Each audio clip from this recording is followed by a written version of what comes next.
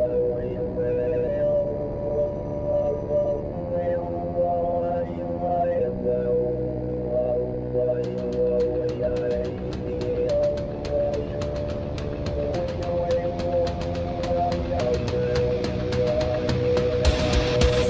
Politic Podcast, the show for normal Americans.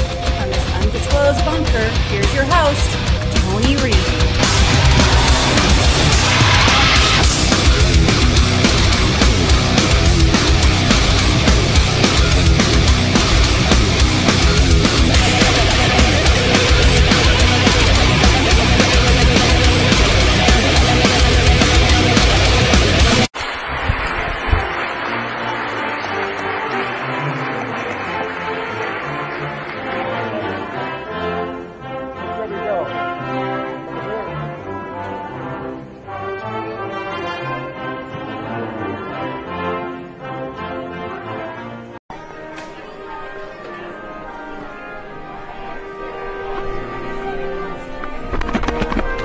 Sending troops to Ukraine? Yeah. No, we're sending material like we have, billions of dollars. Mr. President, will you veto the NDA? Good afternoon, everybody. I know we have some serious business ahead of us today, but as you know, sometimes a girl just want to have fun. Come on. I'm trying, guys. But in all seriousness, this afternoon we are celebrating a truly historic moment for marriage equality. And so I brought a friend with me who is an icon, really doesn't need any introduction, but we are thrilled that she is here. We are honored to have her here with us today on this important day, Cyndi Lauper, who has been advocating, as many of you know, for LGBTQI plus community for decades, particularly to end youth homelessness. Cyndi will be performing this afternoon, and I thought I'd invite her in front of all of you all today to say a few words. And Cyndi, thank you so much for coming. The podium is yours. Hi, I just want to tell you I came here because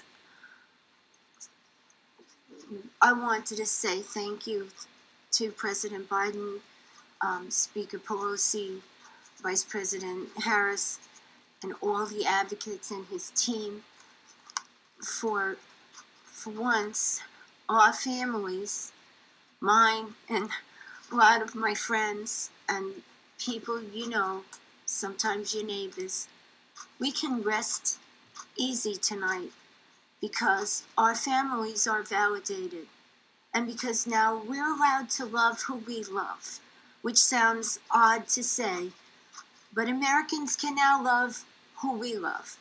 And bless Joe Biden and all the people that worked on this for allowing people not to worry and their children not to worry about their future. Thank you. And thank you for being supportive. And hey, I will sing out to you.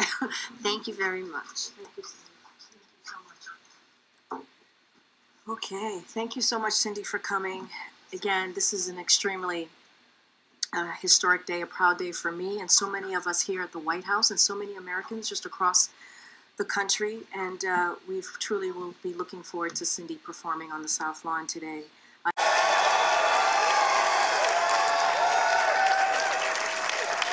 Today's a good day. A day America takes a vital step toward equality, toward liberty and justice, not just for some, but for everyone. Everyone. Toward creating a nation where decency, dignity, and love are recognized, honored, and protected. Today, I sign the Respect for Marriage Act into law. Deciding whether to marry, who to marry, is one of the most profound decisions a person can make. And as I've said before, and some of you might remember, on a certain TV show 10 years ago, I got in trouble.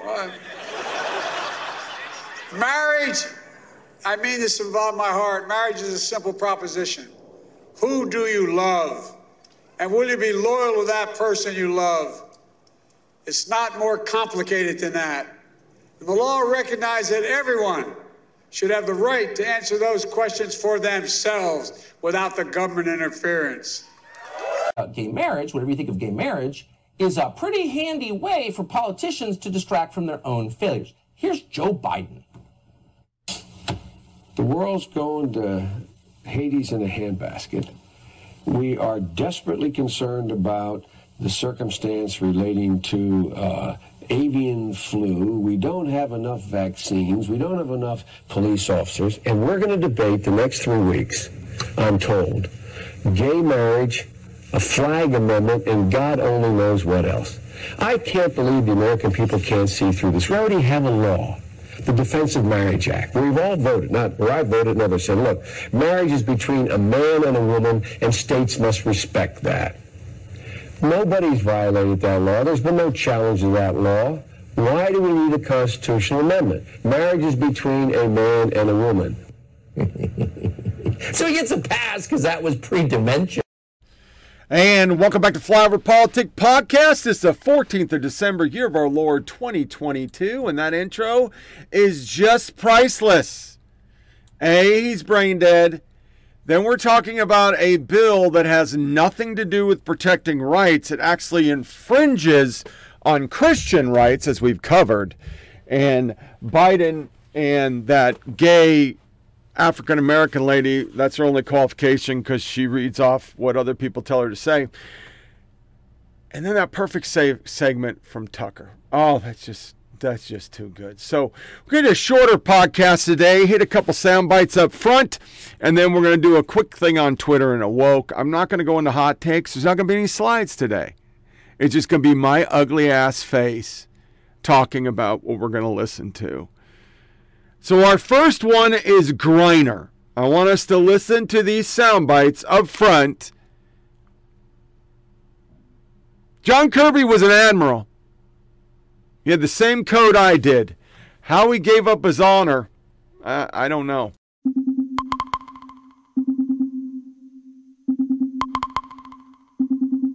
And you talked about Victor Bout, a lot of criticism, and let me give you some more from Democratic Chairman of the Foreign Relations Committee, Robert Menendez. We cannot ignore that releasing Bout back into the world is a deeply disturbing decision. We must stop inviting dictatorial and rogue regimes to use Americans overseas as bargaining chips. He would have gone free anyway in 2029. He wasn't serving a life sentence. It's a long way away. It's 6 years away. And nobody's doing backflips over there about the fact that Mr. Bout is a free man 6 years earlier than he would have been. But we're going to protect our national security. And if Mr. Bout decides to go back to his previous line of work, then we're going to do what we need to do to hold him accountable and to protect our interests. Your critics just say you just weren't tough enough. You have to stand up to these people to get detainees released. Then I understand the criticism. They weren't in the room. They weren't on the phone. They weren't watching the incredible effort and determination by Mr. Carson's and his team to try to get both Paul and Brittany out together. I mean, in a negotiation, you do what you can. You do as much as you can. You push and you push and you push. And we did. And this deal we got last week, that was the deal that was possible. It was the deal we could get now. Now was the moment we could get it. And we executed it. Secretary Blinken described both Griner and Whelan as political hostages. U.S. policy is to make no concessions to individuals. Griner was exchanged for Russian arms dealer Victor Bout. He was nicknamed the Merchant of Death.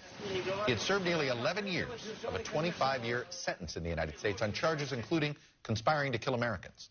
Many Republicans are criticizing this swap.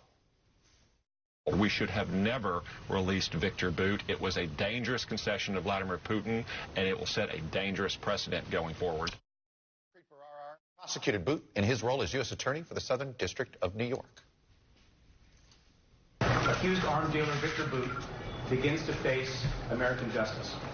The so-called Merchant of Death is now a federal inmate. No one should ever think that he can plot to kill Americans with impunity. And Preet Bharara joins me now. Preet, welcome to Meet the Press. Good to be here. Let me start with what you can tell us about Victor Bout. How dangerous of a man is he? Dangerous man. I don't know who that young guy was you had on the screen a moment ago. He looked good. He said promising future. I don't recognize that promising person. Future in television area. Look, everyone is happy if you're an American or not an American, that Brittany Griner, who is, I think, unfairly and illegitimately detained in Russia, is back home with her family. We're happy for her. We're happy for her family. At the same time, you might imagine that not as just a general prosecutor, but the prosecutor who oversaw the prosecution and conviction of Victor Bout has a view about how dangerous a person he was. He's, as you said, someone who was convicted at trial by unanimous jury of conspiracy to kill Americans. He was convicted of conspiracy to provide material support to terrorists. He's on tape with confidential informants, planning to sell hundreds of surface-to-air missiles to the FARC, also sell 30,000 AK-47s to the FARC for the stated purpose of shooting down American helicopters in Colombia. So he's a dangerous man then.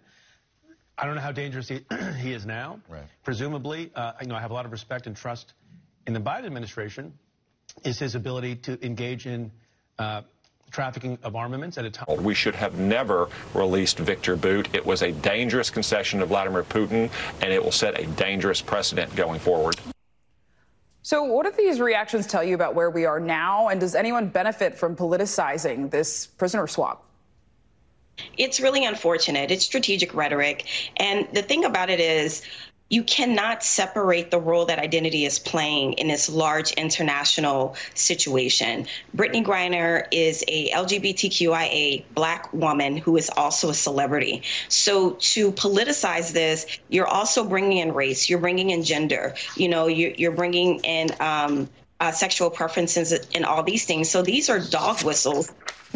So we're still spinning the lie that there wasn't an option, even though it was reported. Preet Bharara, who used to be a principal judge, but he became mega. And then you're a racist motherfucker if you think an WNBA player was worth a fucking terrorist. A fucking terrorist.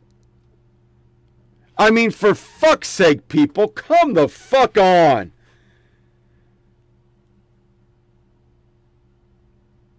This would be, I mean, do you know what this would be like under Trump? This would just be fucking, the walls are closing in. He needs to be impeached. Because that motherfucker is going to kill people. It's just going to happen. Our next little foray is into what they're starting now, because they're about to lose the House. And they're openly saying the following, and I just put it in that perspective. If it was a Republican admin.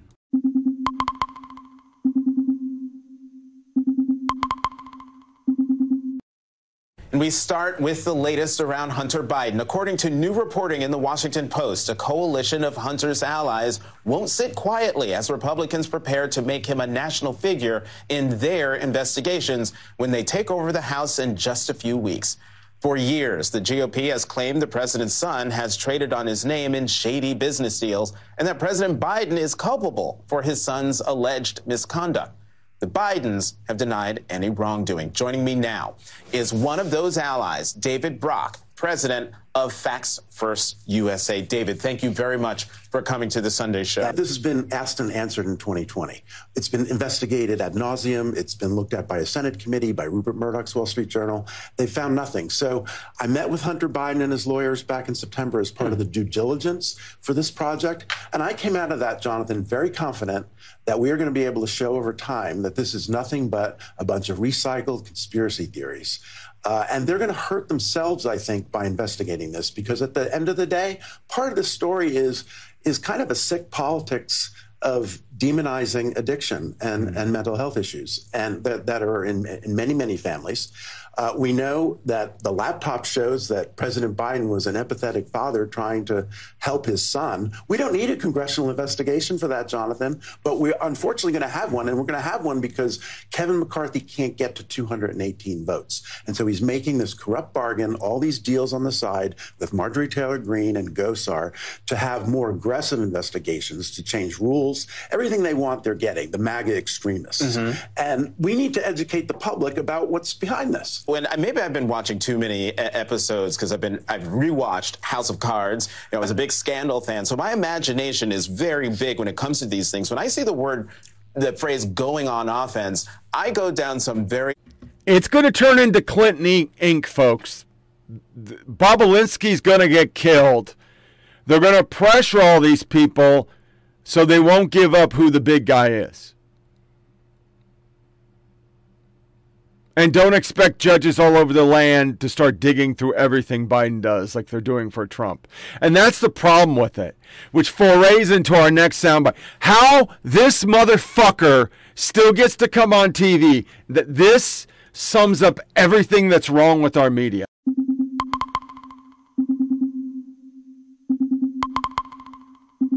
I want to ask you about democracy here at home. As we mentioned, you were on that January 6th committee, and I understand you have a meeting today. Chairman Thompson had said at 1 p.m. there's going to be a sort of report passed from one group to the main committee about criminal referrals. Reportedly on that list, former President Trump, former Chief of Staff Mark Meadows, Rudy Giuliani, Jeffrey Clark, John Eastman. Is there a consensus on whether to send a referral for criminal prosecution to the Justice Department? And would doing that be anything more than symbolic? I think we are in common agreement about what our approach should be. I'm not ready or authorized at this point to tell you what that is. We are, as a subcommittee, several of us that were charged with making the recommendation about referrals, going to be making that recommendation to the full committee today. We will be releasing our report, I think, around the 21st. That will include whatever decision we've made on referrals. What I can tell you about the process is we're looking at what is the quantum of evidence that we have against individuals. What is the impact of making a referral? Are we going to create some suggestion by referring some that others there wasn't sufficient evidence, when we don't know, for example, what evidence is in the possession of the Justice Department? So if we do make referrals, we want to be very careful about how we do them. But I think we're all certainly in agreement that there is evidence of criminality here. And we want to make sure that the Justice Department is aware of that. But don't we already know that? I mean, there is a Justice Department investigation. There's a special counsel looking into the former president. We know the DOJ has been looking into Mark Meadows and Rudy Giuliani. So what does the committee sending a referral do other than look political? Well, look, we have been far out ahead in most respects of the Justice Department in conducting our investigation. I think they have made use of the evidence that we have presented in open hearings. I think they'll make use of the evidence that we present in our report to further their investigations. And I think it makes an important statement, not a political one, but a statement about the evidence of an attack on the institutions of our democracy and the peaceful transfer of power, that Congress, examining an attack on itself, is willing to report criminality. So I think it's an important decision in its own right if we go forward with it, and one that the department ought to give due consideration to. All right. Chairman Schiff, thank you for your time today. Thank you. So I do want to point out that who, what does that say? My brain just went. Why aren't they 5,000 times more upset with who? Because who traded for no one and gave 5,000 people. He gave 5,000 Taliban guys. Yes, he did. And traded them for no one. Why? So how come nobody's bitching about that? Yeah, it was a darn thing to watch, really, that all of a sudden the right wing, who had been silent on Paul Whelan for the 4 years, all of a sudden came out. Adam Schiff has gone out so many times, says we have the proof, we are going to arrest him, we have the proof. He did it with Russia. He's done it with January 6th. He did it with every impeachment, and they were all fucking lies. And he's about to get yanked off the committee. So, of course, he's going to go out one last time, and they're doing this criminal referral shit for stuff that doesn't need to be criminally referred. And they're trying to pressure the DOJ. And even far lefties are going, this is not a smart move. It's just not a smart move. Because the DOJ already looks political. They only go after January 6 people. They didn't go after fucking BLM. They damn sure didn't go after Jane's Revenge. For our next, Bill McGowan, the chief of U.S. Border Patrol, reports there have been over 16,000 migrant encounters at the border in the last 48 hours. That's 8,000 per day. Former Obama DHS Secretary Jim Johnson once said 1,000 is a crisis. We're 8 times that now. Title 42 is about to end.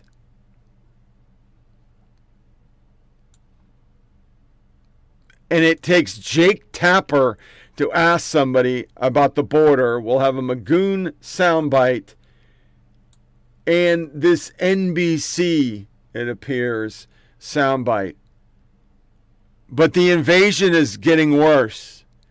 He'll set a new record.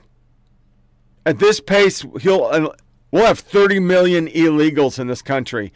And they got what they wanted. We can replace them.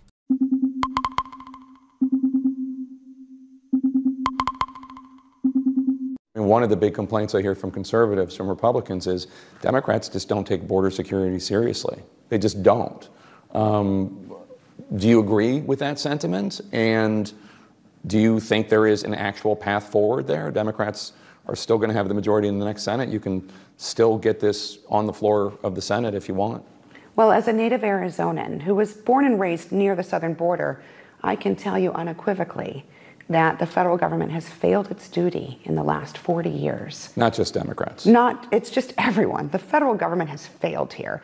And places like Arizona, front lines of this crisis, have been paying the price every single day since then.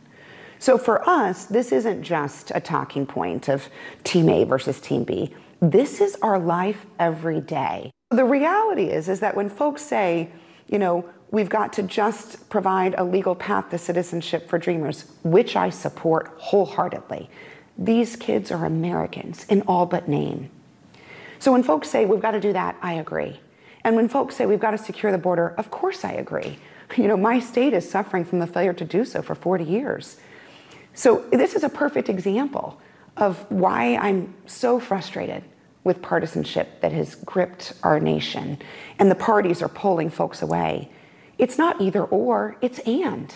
Both of those concerns are real and valid, and we as a government have a duty to solve both of those concerns.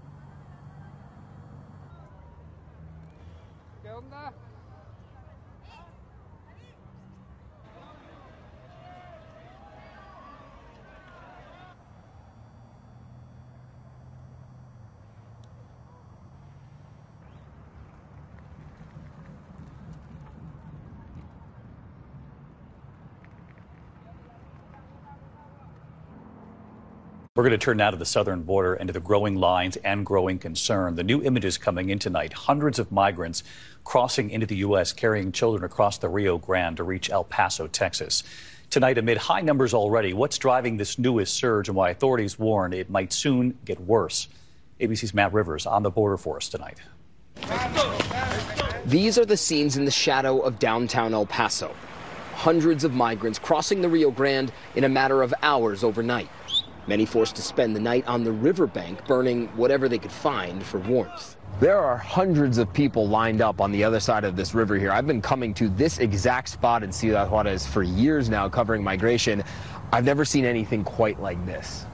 Border Patrol officials telling ABC News they are at capacity and have to send migrants elsewhere along the border.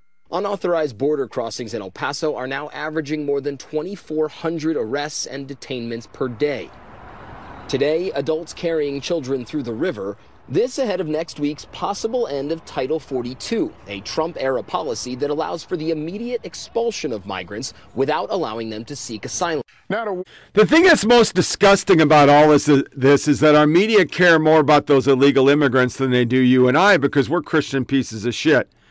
It goes back to the the entrance to this podcast. A bill that will just infringe on Christians, Jews, and Catholics, and Muslims, by the way, who toss gay people off roofs. execute them for sucking dick.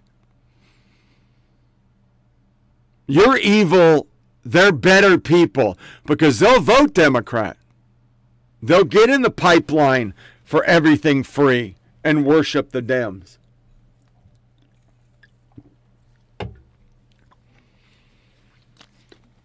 Our next one, before we actually get into a subject, sorry, I had 5 up front.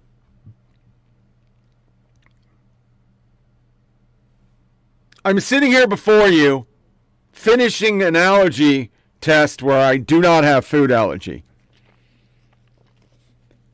On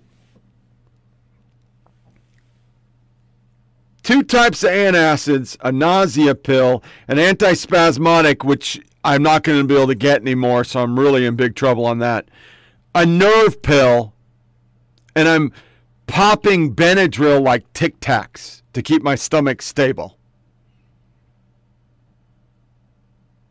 But the Fauci tour keeps going around. And it's still the same old shit. You shouldn't celebrate Christmas. You should all lock in. Nothing this man said was true. Any other person on the planet would be a pariah. He once again fucked up AIDS. He killed beagles. He told you not to wear a mask. It was the noble lie then to wear a mask. That masks work, and when we know they don't work. He said you get the vaccine, you won't get the frickin' illness. There are no side effects. All of it false. But he's still allowed to go out and run his fucking cock trap.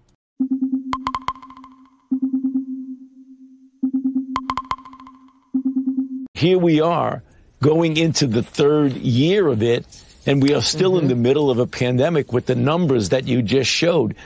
We're still in a pandemic. Then why is Title 42 going away? If we're still in a pandemic, why did the President of the United States say the pandemic was over and we won? Why? I'm just asking. I've said it probably 1,000 times on this podcast, and I know I'm repetitive, but what he and the Democrats have done are going to kill millions of people in the future because nobody trusts anything anymore. They politicize this so bad that nobody will get the vax because everybody knows somebody that got a vax fucking complication now. Everybody who did get the vax got COVID.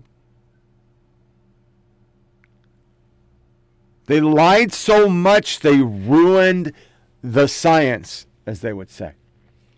So, Twitter 5 came out, and as expected, our media covered none of it. Fox covered a lot, but I want to show you what, well, yeah, I showed you the 0-0, but this was by Grabien, and Grabien Media tracked this. ABC News from the 2nd to the 12th, 0. CBS, 0. 13 mentions on CNN, 374 mentions on Fox, NBC 0, MSNBC 17, all negative, and it'll be Morning Joe you're about to hear. NBC News, so what was that other one? I can't read that. NBC 7 in California. NBC News once, Newsmax 291. They just ignored it. They didn't do it. And I thought what was really funny is that a media company owned by Dan Abrams, which is totally liberal, carried this soundbite, which I thought was fucking hilarious.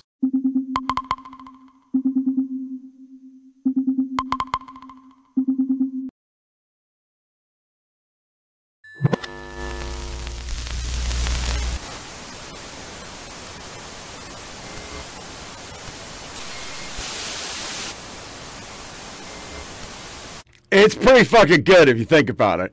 There was a little sound loss there. They're just saying this is everything. The biggest story I did find is that Yoel Roth, and this was all over the place this weekend, Yoel Roth literally had to leave his house because he was in danger. So he said. So the media was all up in arms on that. They were very upset. It was not good at all. MSNBC decided to once again cover the stochastic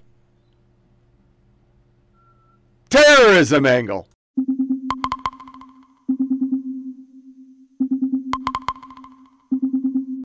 Right now, Elon Musk is very deliberately cultivating an extreme far-right audience, and very specifically an anti-trans audience, an audience that has been whipped up by this trans panic, by Twitter accounts like Libs of TikTok, run by Chaya Raichik, and Gays Against Groomers, that they use these slurs to try to dehumanize trans Americans and trans individuals abroad and say that they're predatory towards children.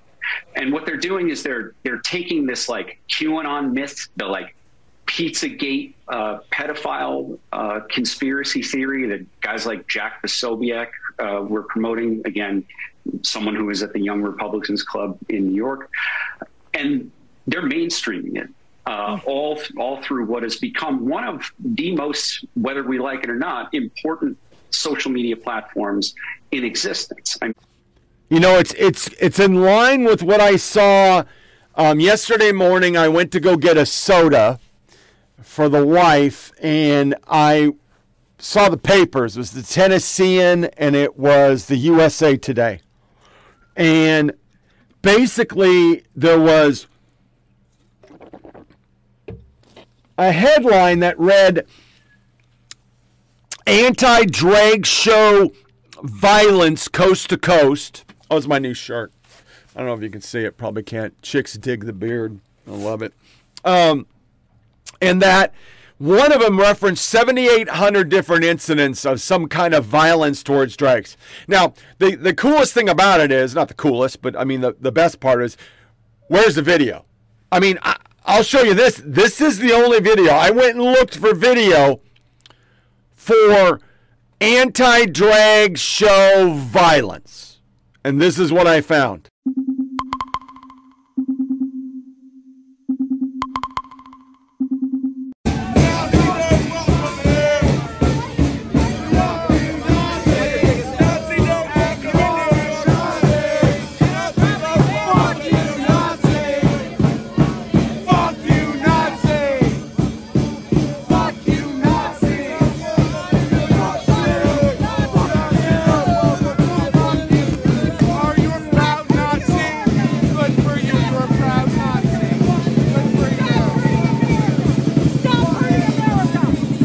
Yes, boys and girls, those are Democrats protesting some conservatives doing something. That's all I could find. There was no pictures. There was no video. There was nothing on CNN and MSDNC. Twitter didn't have a thread on it. There was nothing showing this violence. So with the Yoel Roth, I'm assuming, in his case too, just a second.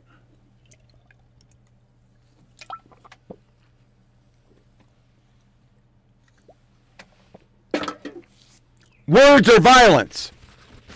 So I'm sure for Yoel Roth, waking up one morning and having the entire world realize that you're a fucking Napoleon complex, tin pot, third world dictator that was deciding on the fly and being happy about how far you could take it. Then once you banned Trump, you wanted to go after everybody. Power hungry prick.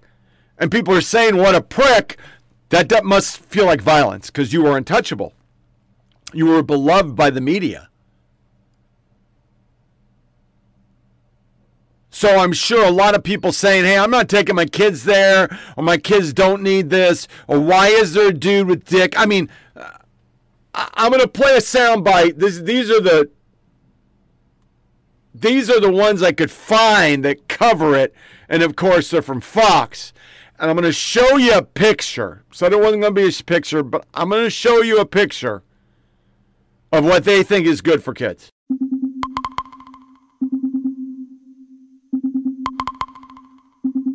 And a Fox News alert, more stunning developments as the latest batch of Twitter files are released last night. We are now seeing more evidence of how top Twitter execs relied on their own personal political bias to make major decisions about controlling content. Alexandria Hoff joins us live in Washington, D.C. on the latest. Alexandria. Well, good morning to you three. Yeah, this has been the underlying story, the trickle-up effect, when 99% of staff at a company leans passionately in the same political direction, as was the case with Twitter. In this latest thread, the Twitter files opened up by new CEO Elon Musk were passed on to author Michael Shellenberger. Now, in a lengthy Twitter thread, he shows how Twitter executives created justifications to ban then-President Trump from the platform. Also, how Twitter's former CEO Jack Dorsey was somewhat removed in this pursuit, but eventually gave in to his staff. Shellenberger writes this, quote, on January 7th, Jack, meaning Dorsey, emails employees saying Twitter needs to remain consistent in its policies, including the right of users to return to Twitter after a temporary suspension, after Roth reassures an employee that people who care about this aren't happy with where we are. Now, the name Roth refers to Yoel Roth, the company's former safety chief, who played a critical role in suppressing the New York Post reporting on Hunter Biden's laptop. Shellenberger continues, quote, progress, exclaims a member of Roth's trust and safety team. The exchange between Roth and his colleagues makes clear that they had been pushing Jack Dorsey for greater restrictions on the speech Twitter allows around elections. Then, around 11:30 a.m. Pacific time, Roth DMs his colleagues with news that he is excited to share. Guess what, he writes, Jack just approved repeat offender for civic integrity. The new approach would create a system where 5 violations or strikes would result in permanent suspension. This new approach prompted colleagues to reach out. They were confused. Shellenberger shared, quote, around noon, a confused senior executive in advertising sales sends a DM to Roth. The sales exec says, Jack says we will permanently suspend Trump if our policies are violated after a 12-hour account lock. What policies is Jack talking about? Roth, any policy violation. So there are a lot of whims there, and we are expecting a new batch to be released today. That's going to detail the inner workings, the inner dialogues that happened the following. A 5th installment of Twitter Files drops, revealing some Twitter staffers did not believe then President Trump violated the platform's incitement policy in the aftermath of the January 6th Capitol riot. Nonetheless, employees began building their case to boot the president off the social media site, seemingly in part over public pressure to do so. The latest revelation is getting massive backlash from free speech advocates, but still not getting a ton of coverage on other channels or outlets. Independent journalist Barry Weiss tweeted today, on the morning of January 8, President Donald Trump, with one remaining strike before being at risk of permanent suspension from Twitter, tweets twice. At 6:46 a.m., the president tweeted about the 75 million people who voted for him, noting they will not be disrespected or treated unfairly in any way, shape, or form. And then Weiss reveals internal debate from unnamed Twitter staffers about whether that was incitement. Weiss notes after January 6, Twitter employees organized to demand their employer ban Trump. Quote, there's a lot of employee advocacy happening, said one Twitter employee. There was some internal pushback. Quote, maybe because I am from China, said one employee on January 7, I deeply understand how censorship can destroy the public conversation. Weiss also notes Twitter's lack of reaction to some foreign leaders' controversial tweets. Weiss adds Annika Navaroli, a Twitter policy official, admits to not seeing clear or coded incitement in the DJT tweet. Less than 90 minutes later, Vijay Gadde, then head of policy and trust, appears persistent and was met with suggestions from employees that Trump's tweet may have violated Twitter's glorification of violence policy. So this was at the White House.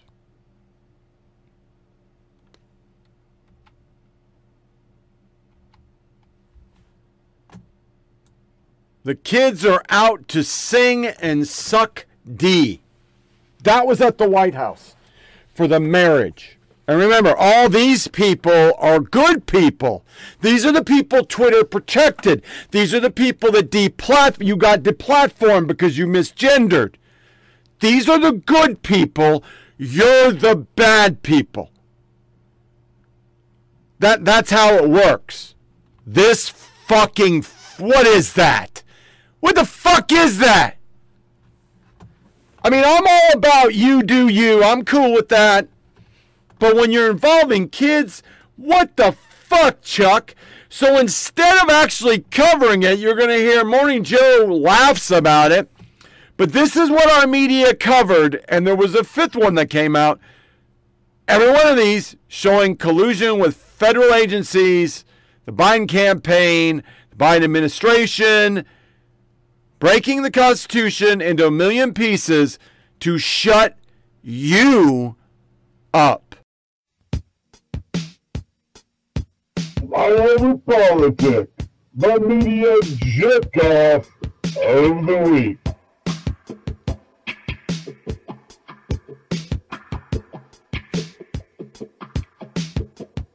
So hot. Frank, is it too soon to draw any connection between hate crimes that are targeting race, sexual orientation, or gender identity and attempts to ban books on these very topics? Because proponents of banning books often say, oh, we're just doing it to keep people safe.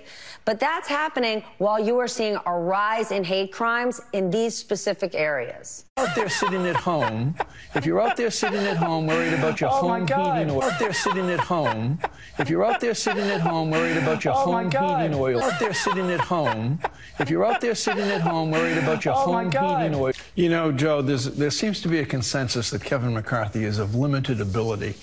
And he has made so many deals thus far. Just listening to Brendan reminded me of this. He's made so many deals thus far over the past 3 or 4 years in his pursuit of becoming Speaker that he can no longer remember what deals he made.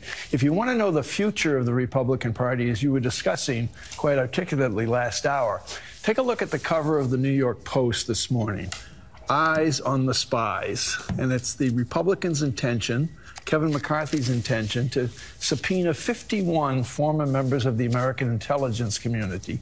Good morning. I'm Jane Pauley, and this is Sunday Morning.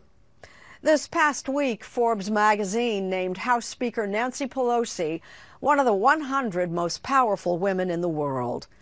That might be an understatement. Nancy Pelosi is our 52nd Speaker of the House, the first woman to hold the job, and second in line to the presidency.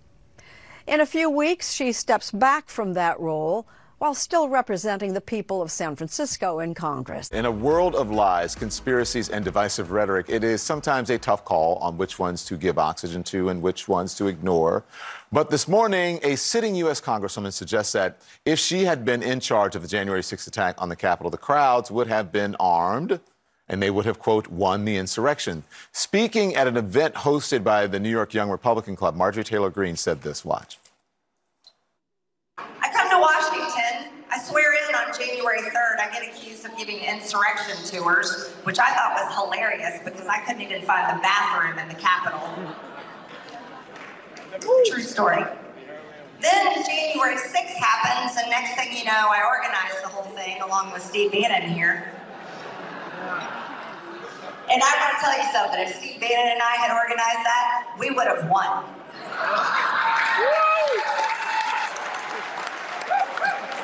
Not to mention, it would have been armed.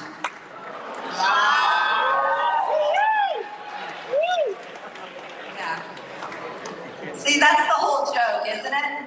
They say that whole thing was planned, and I'm like, are you kidding me? A bunch of conservatives, Second Amendment supporters went in the Capitol without guns, and they think that we organized that? I don't think so. Well, those are interesting comments, to say the least, considering how she felt during the attack. Greene messaged White House Chief of Staff Mark Meadows, and I quote here. Now, the victorious Democratic coalition of the last, I'd say, 18, 20, 22, so 3 cycles in a row, Donald Trump's played a huge part in it. If Donald Trump is not there, how concerned are you about carrying places like an Arizona and a Georgia? Well, I watched the Sunday shows, and yeah, it was all about Trump. That was the entire fucking Meet the Press. So, Twitter 5, Barry Weiss. On the morning of January 8th, President Trump, with one remaining strike before being on a risk of permanent suspension from Twitter, tweets twice. 646, the 75 million great American patriots who voted for me, America first, and make America great will have a giant voice long into the future. They will not be disrespected or treated unfairly in any way, shape, or form. 744, to all of those who have asked, I will not be going to the inauguration on January 20th. For years, Twitter had resisted calls, both internal and external, to ban him. Our mission is to provide a forum that enables people to be informed and engaged in the leaders directly, the company wrote in 2019. Twitter's aim was to protect the public rights to hear from their leaders and hold them account. But after January 6, Matt Taibbi and Schellenberger have documented pressure grew. There were dissenters inside Twitter, maybe because I'm from China, partially from the last one, same lady. But voices like that one appear to have been distinct minority within the company across Slack channels. After January 6, Twitter employees organized to demand their employer ban Trump. There's a lot of employee advocacy happening. This is an elephant in the room. It feels like Twitter policies engage with someone acting in bad faith, and we won't acknowledge it. If Alex Jones was shut down for you get your battle rifles, he's far exceeded that, blah, blah, blah. We've had to do the right thing and ban this account, said one staffer. It's pretty obvious he's going to try to thread the needle. In the early afternoon of January 8th, the Washington Post published an open letter signed by over 300 Twitter employees demanding Trump's ban. But the Twitter staff assigned to evaluate threats quickly concluded that Trump had not violated any policy. I think we'd have a hard time saying he did. It's pretty clear he's saying that American patriots are the one who voted for him and not the terrorists. We can call them that, right? Another staffer agreed, don't see the incitement angle. I'm also seeing clear or coded incitement in the DJT tweets, wrote Annika Norvali, a Twitter policy official. I'll respond in the election channels and say that our team has assessed and found no bias for DJT. She does just that, and as FYI, safety has assessed the DJT tweets above and determined that there is no violation. Later, Navaroli would testify to the House January 6th committee. For months, I had been begging and anticipating and attempting to raise the reality that if we made no intervention into what I saw occurring, people were going to die. Violence. God, these people. They're so sensitive. I mean, I'm a sensitive guy. I get my feelings hurt the older I get. But these people, they're all in with their feelings. Next, Twitter safety team decides that Trump's 7444 AM tweet is also not in violation. To understand Twitter's decision to ban Trump, we must consider how Twitter deals with other heads of states and political leaders. Iran, Nigeria, Ethiopia. In June 18, Iran's Ayatollah Khomeini tweeted Israel is in a malignant, cancerous tumor in the West Asia region and has to be removed. Twitter didn't delete it or ban him. In 2020 October, Malaysian Prime Minister said it was a right for Muslims to kill millions of French people. Twitter deleted his tweet for glorifying violence, but he remains on the platform. And in the Wayback Machine, you can see this. Muslims have the right to be angry and kill millions of French. It's still online. Remember, I got 12 hours for saying gender dysphoria and Article 15, and I'm almost 100% sure the idiot thought it was a gun. Mohammed Bukhari, and president of Nigeria, incited violence against pro-Bahrainian groups, or Bahafri, or whatever the fuck.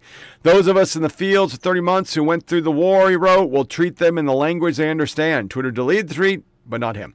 In 2021, Twitter allowed Ethiopian Prime Minister Abiy Ahmed to call on citizens to take up arms against Tigray region. Twitter allowed the tweet to remain up and did not do anything to him.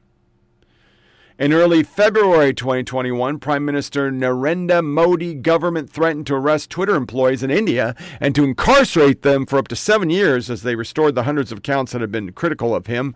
Twitter did nothing. But Twitter executives did ban Trump, even though the key staffer said that Trump hadn't done anything. Less than 90 minutes after Twitter employees had determined that Trump's tweets were not in violation of Twitter policy, Vijay Gadde, Twitter head of legal policy, asked whether it could be, in fact, be coded incitement for further violence, because everything's code. It's all dog whistle. Remember, if you don't say what they want you to say, they say you're thinking it. It's all thought crimes now. We're living in Minority Report. You know I'm right. A few minutes later, Twitter employees on the scaled enforcement team suggest that Trump's tweet may have violated Twitter's glorification of violence policy. And remember, this violence policy is just vague. That's what I got banned for 12 hours for. I was inciting violence by saying gender dysphoria or Article 15. Things escalate from there. Members of the team came to view him as a leader of a terrorist group responsible for violent death comparable to Christchurch shooter or Hitler, and on the basis of the totality of his tweets. This is an actual, just to update you, blank I spoke to just now. They understand our assessment of individual tweets. But they now view him as the leader of a terrorist group responsible for violence deaths compared to Christchurch shooter of Hitler, and of that basis and onto the totality of his tweets, he should be deplatformed. 2 hours later, Twitter executives hosted a 30-minute all-staff meeting. Dorsey, Vijay answered staff questions on why Trump wasn't banned, but they made some employees angrier. Multiple tweets have quoted the banality of evil, suggesting that people implementing our policies are like Nazis following orders.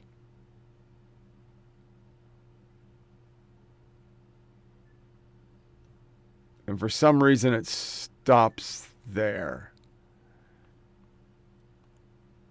And I know there's more. 31, here we go. Dorsey requested simpler language to explain Trump's suspension. Roth wrote, God help us, this makes me think he wants to share it publicly. Yoel Roth is a really bad employee. 1 hour later, Twitter announces Trump's permanent suspension due to the risk of further incitement of violence. Many at Twitter were escalated. There's a whole thread of yays and thank God that they don't believe in. And congratulatory big props to whoever entrusts safety is sitting there whack-a-moling these Trump accounts. By the next day, employees expressed eagerness to tackle medical misinformation as soon as possible. For the longest time, Twitter's stance was that we aren't the arbiter of truth, wrote another employee, which I respected, but never gave me a warm, fuzzy feeling. Twitter CEO Prag Arwala, who would later succeed Dorsey as CEO, told the head of security Mudge Zotko, I think a few of us should brainstorm the ripple effect of Trump's ban.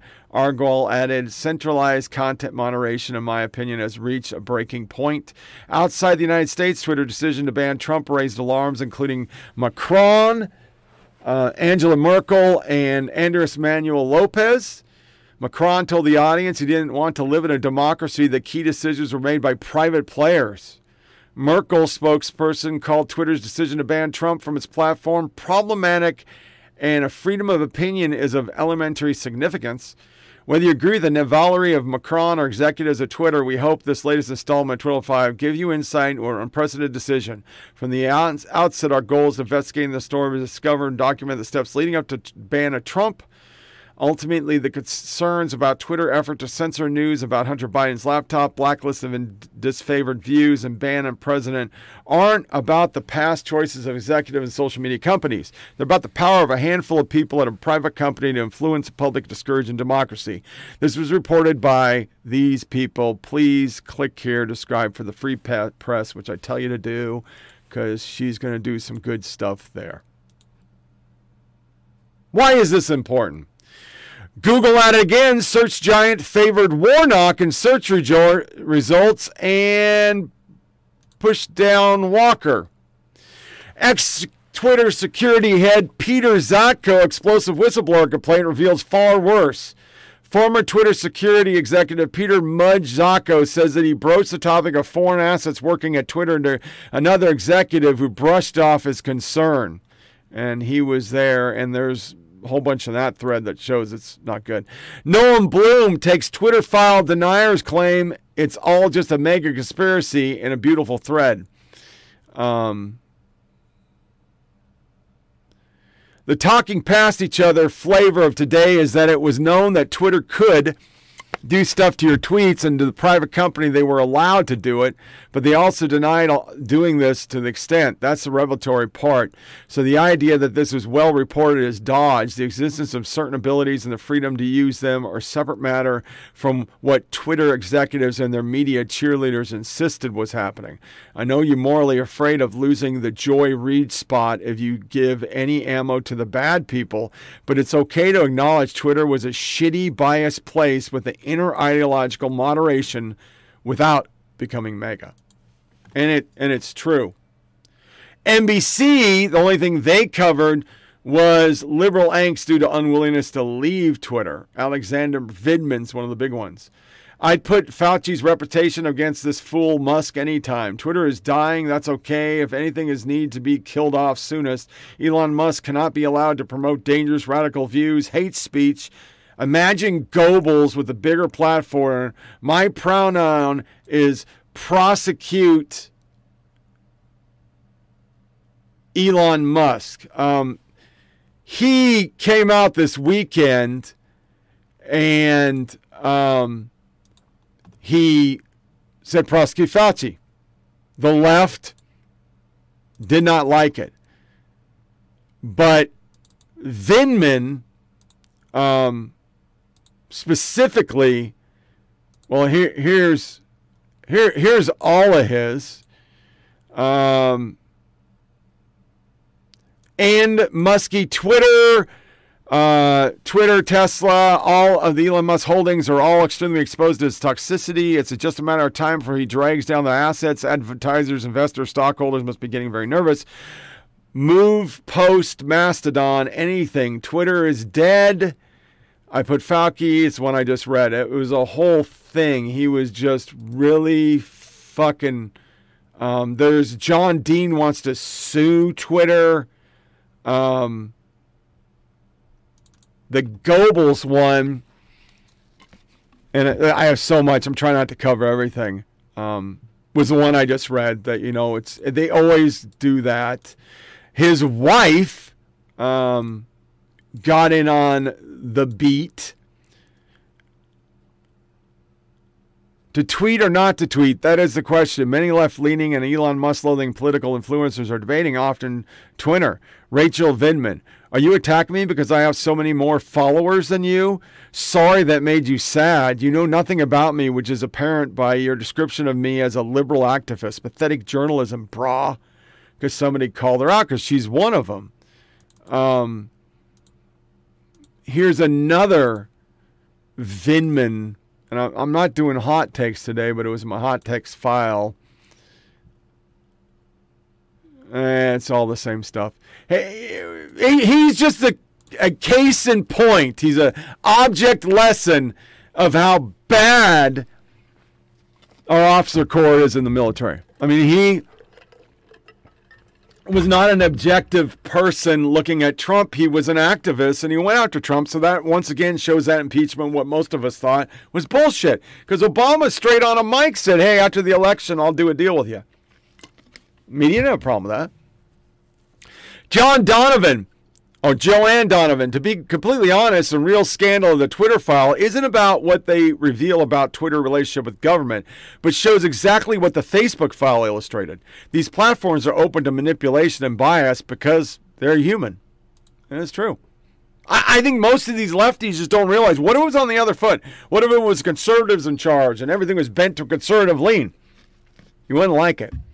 Caitlin, a random person. I just like this one. The right and the left both agree to some extent that John Brennan lied to Congress. He should have been fired and stripped of his security clearance long before Donald Trump ever did it. And he also deserves jail time for lying under oath. This is to the key point of all these people went up and lied. They just lied. James Bachikari. I spent the afternoon yesterday at Twitter HQ on the invitation of Elon Musk to find out more about the trend blacklist that Twitter placed me and more. A short thread on what I found. So this is a person that was affected. Twitter 10 placed me on a blacklist on the first day I joined in August 2021. I think it was my pinned tweet linking to the Barrington Declaration.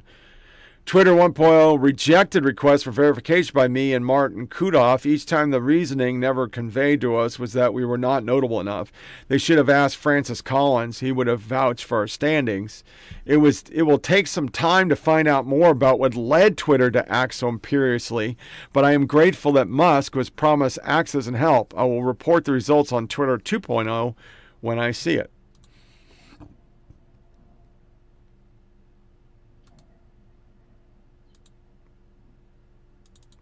I think it's really important in all of this to understand these people were running a major company that had become, because of the way the media treats it. I mean, they don't report anymore. They get it all off Twitter. It was an important place. And that guy was running it.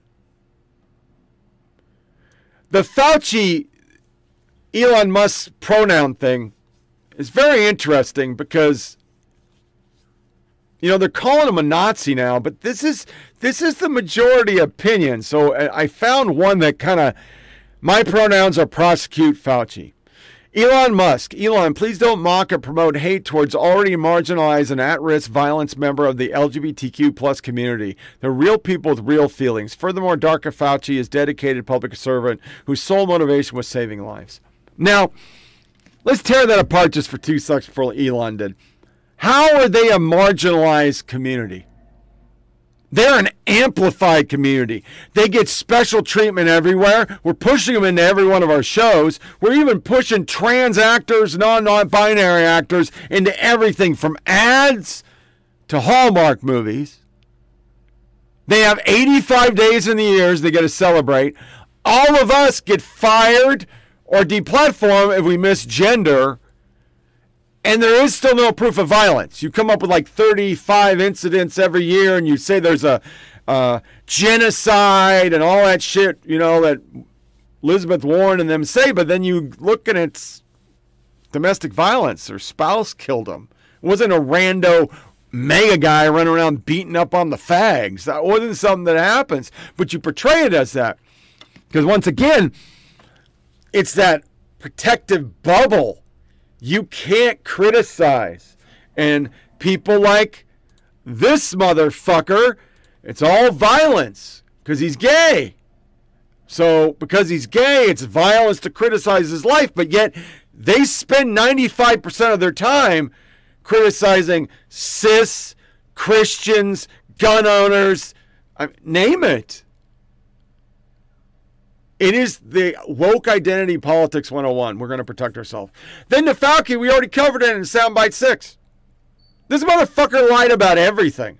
So Elon, I strongly disagree. Forcing your pronouns upon others when they don't ask and implicitly ostracizing those who don't is neither good nor kind to anyone.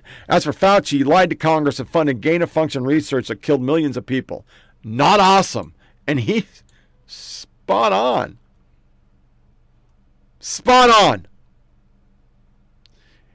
CNN, and let me see if I have the tweet. It is the Twitter former head of trusted safety has fled his home due to an escalation in threats resulting from Elon Musk's campaign of criticism against him. A person familiar with the matter told CNN.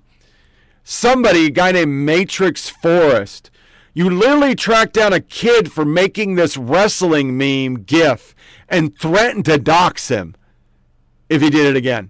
That was what CNN did. But from their article on this guy, Twitter forward head of trusted safety has fled his home due to an escalation in threats resulting from Elon Musk's campaign of criticism against him. A person familiar with the matter told him. Is that just not a loaded sentence? Yoel Roth, who resigned from social media company in November, has in recent weeks faced a storm of attacks and threats of violence following the release of so-called Twitter files by journalists Talibi and Barry Weiss, who are horrible people. They didn't get Schellenberger in there yet when they wrote this. Roth's position involved him working sensitive. He banned Trump account. Roth has since been subject of criticism and threats following the release of the Twitter files. Things took a dark turn over the weekend when Musk appeared to endorse a tweet that basically accused Roth of being sympathetic for pedophilia. It's true. A person familiar with Roth's situation told CNN threats made against a former Twitter employee escalated exponentially after Trump's engaged in pedophilic conspiracy theory. It's not the first time Roth has found himself in public eye. Tweets posted by Roth in 16-17 that were critical of then-President Trump and his supporters were later surfaced and used to argue that Roth and Twitter are biased against President. Among Roth's tweet was he wrote a Election Day 2016, "I'm just saying we fly over these states that voted for racist Tangerine for a reason." We covered that on the show. Twitter defended Roth at the time, saying no one person at Twitter is responsible for policies. When Roth still working at Twitter in October, Musk was asked about Roth's whole tweet. "We've all made some questionable tweets, blah, blah, blah, blah, blah." Now, once again, in here, no proof. There's no concrete evidence there was any threats. They just get to say it. I mean, never mind how many people have been threatened by the media and had to leave their home, or gun owners doxxed because they own guns, or the myriad of things we've done since Obama. That's not a problem, though. Twitter files overshadow the bigger scandal. FBI lied to tech giants to interfere in election. And I think that's the part that the media that are ignoring this just really, really suck. All right? You really suck. Because that's the point. The point is, we had collusion from the government into an election, which makes my picture that I post every fucking podcast, and I will do again. This is what it's about. They rigged an election. Facebook paid, ran polling and harvesting. Twitter and Google suppressed. And the federal government was working with them doing it. And like I said last show, you can say, "Oh, it was Trump administration." No, this just shows that all those conspiracy theorists who said that they were shadow banning people are true. And all the people that said there's a deep state were also true. And even I scoffed at those people. I was like, "Oh, man, whatever."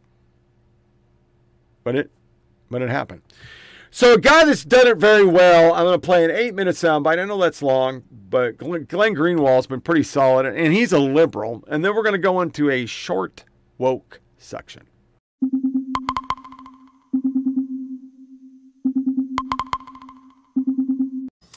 Since Elon Musk's purchase of Twitter, the social media platform that was once known for tranquility and respect, uniform civility, and a deep, abiding commitment to protecting so-called marginalized groups, has instantly transformed, virtually overnight, into a cesspool of hate and bigotry, a dark and despotic sewer of demons, Nazis, and ghouls from the underworld.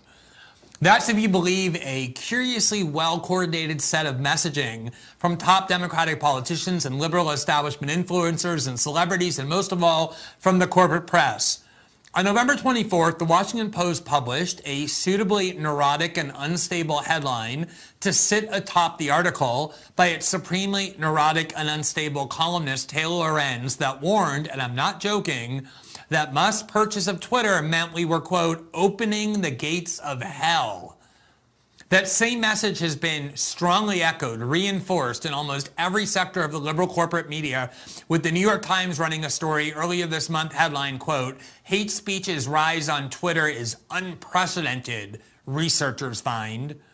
As we showed you in our opening monologue, Adam Schiff demanded some kind of unspecified action based on the same unsubstantiated claim that Twitter was now exploding in hate speech.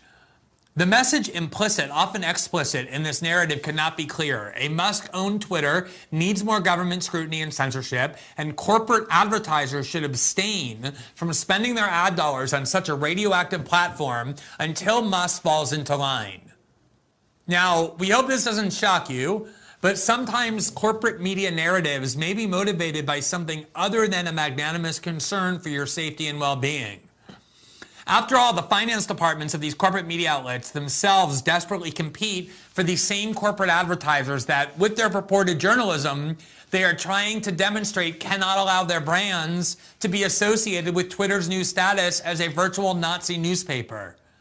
We have obtained some exclusive documents from one particular news outlet providing a revealing example of just how compromised and corrupted the mainstream corporate media can be, not necessarily in ideological ways, but even in very banal ways when reporting on stories. The story revolves around Axios, a medium company founded in 2016 by two former Washington Post reporters, Mike Allen and Jim VandeHei, who first went on to found the very commercialized Politico before leaving to found the similarly commercialized Axios, where, as was and is true of Politico, there's virtually no article that appears that doesn't have corporate sponsorship adorning it from the very institutions of power they purport to report on.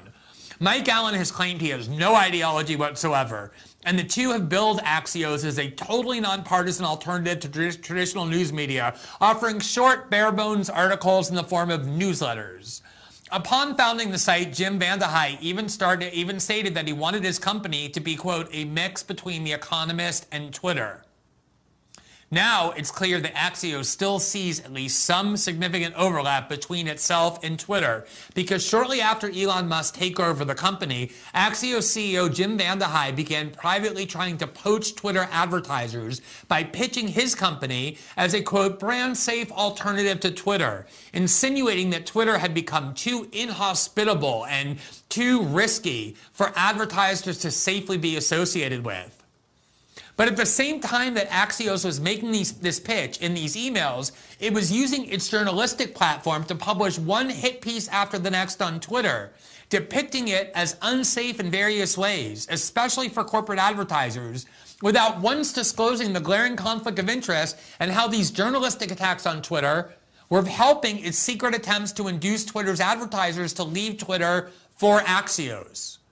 As soon as this narrative emerged that Twitter was no longer safe for corporate advertisers, VandeHei began citing that narrative that Axios helped create to urge leading corporations to leave Twitter. His email read, quote, "Hey, Jim VandeHei here, CEO of Axios. I'd love to hop on the phone to walk you through how our platform is a well-lit alternative to Twitter." He went on to explain all the things that his media outlet was saying, quote, "Most big companies advertise aggressively on Axios because we reach millions of smart, engaged professionals with top-shelf content.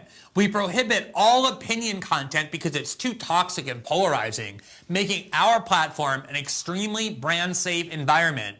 Our, quote, smart brevity ads consistently outperform our rivals because we work with companies like yours to pick the perfect headline, story, and visual to engage our elite audience." In other words, telling corporate advertisers they will conform Axios' reporting to make it the perfect environment for corporate advertisers to be welcome. Just a day before that email was sent, Axios ran a piece slamming Elon Musk's advertiser push, explicitly criticizing Musk's layoff decisions and quoting from a battery of critical marketing executives who were concerned that Musk wasn't sufficiently, quote, committing to content moderation policies and enforcements. The article said, quote, ad agencies executives told Axios that in the wake of reports about an uptick of hate speech on the platform, they are advising clients to pause advertising for now. Going out of their way to ensure the cards are stacked against Musk, their strictly, quote, nonpartisan reporting declared, quote, "The bottom line, it's Musk's behavior more than activist pressure on its own that's driving marketers to proceed cautiously with Twitter." The next day, it was these very same marketers that Axios CEO Jim VandeHei sought to, quote, hop on the phone with to explain how Axios and its marketing subsidiary could serve as a, quote, well-lit alternative to Twitter. Shamelessly, with article after article over the next month, Axios did its very best to paint Twitter and its new management in the most negative light possible, casting the platform as a glitch-ridden mess and always paying special attention to unsatisfied advertisers, claiming, quote, advertisers are especially worried about a lack of oversight from trust and safety teams that monitored hate speech and misinformation on the platform, and emphasizing, quote, reports beginning to emerge suggesting that Twitter's back-end technology isn't working right. They frequently echo claims of, quote, lives being at risk. of Musk's decision to reinstate accounts that hadn't broken the law or engaged in spam, Axios warned the policy was, quote, another risky bet by Twitter's free speech espousing owner that he can dial back enforcement of content rules without releasing a torrent of racism, anti-Semitism, and anti-LGBTQ speech that could further erode the service's already shaky advertising base, never missing a chance to drum up more advertising panic and then turning around and using that panic to lure advertisers away from Twitter to Axios. Just today, Axios tweeted out an article entitled Elon Musk Year of Losing, which described Twitter under Musk as a, quote, train wreck. Axios did not respond to our request for comments on this glaring conflict of interest in its journalism, where they were simultaneously sending out emails to corporate advertisers tracking their exact journalistic narrative about how Twitter can no longer safely accommodate advertisers. Oftentimes, corporate media outlets feed you narratives, deceitful narratives for purely ideological ends, but it's good to remember that other times they have deeply hidden motives that are about nothing other than their own interests.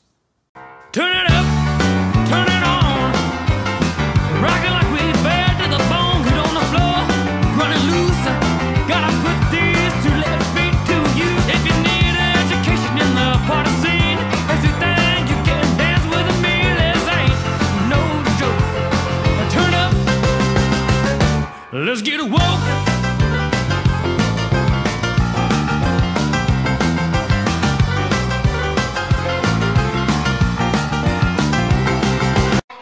Yeah, thank you. All right. And the Emmy goes to... Heartstopper!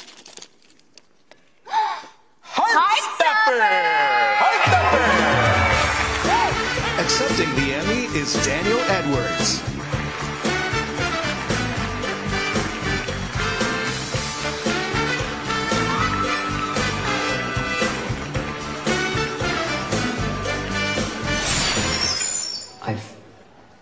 I've got a boyfriend.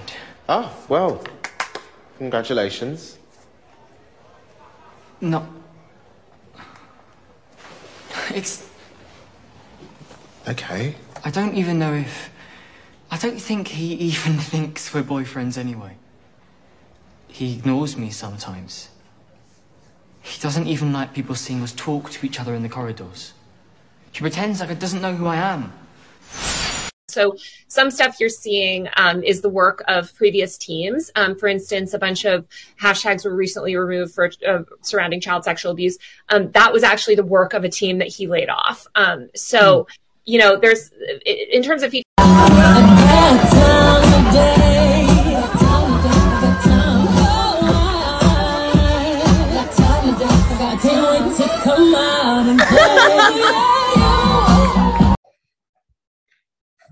Having said that, I believe that Mr. D'Elia would make an excellent president.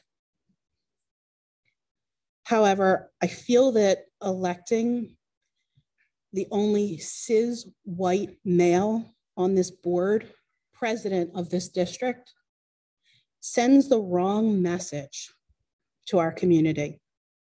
A message that is contrary to what we as a board have been trying to accomplish. I think that it's important that we practice what we preach and that our words have strength when they are spoken, whether we speak them from the neighborhood sidewalks or from behind these tables. Mrs. Steinbeck has done an exemplary job as president these last few months, and the strength of her performance has earned her my vote tonight. Good morning, TikTok, and happy Friday.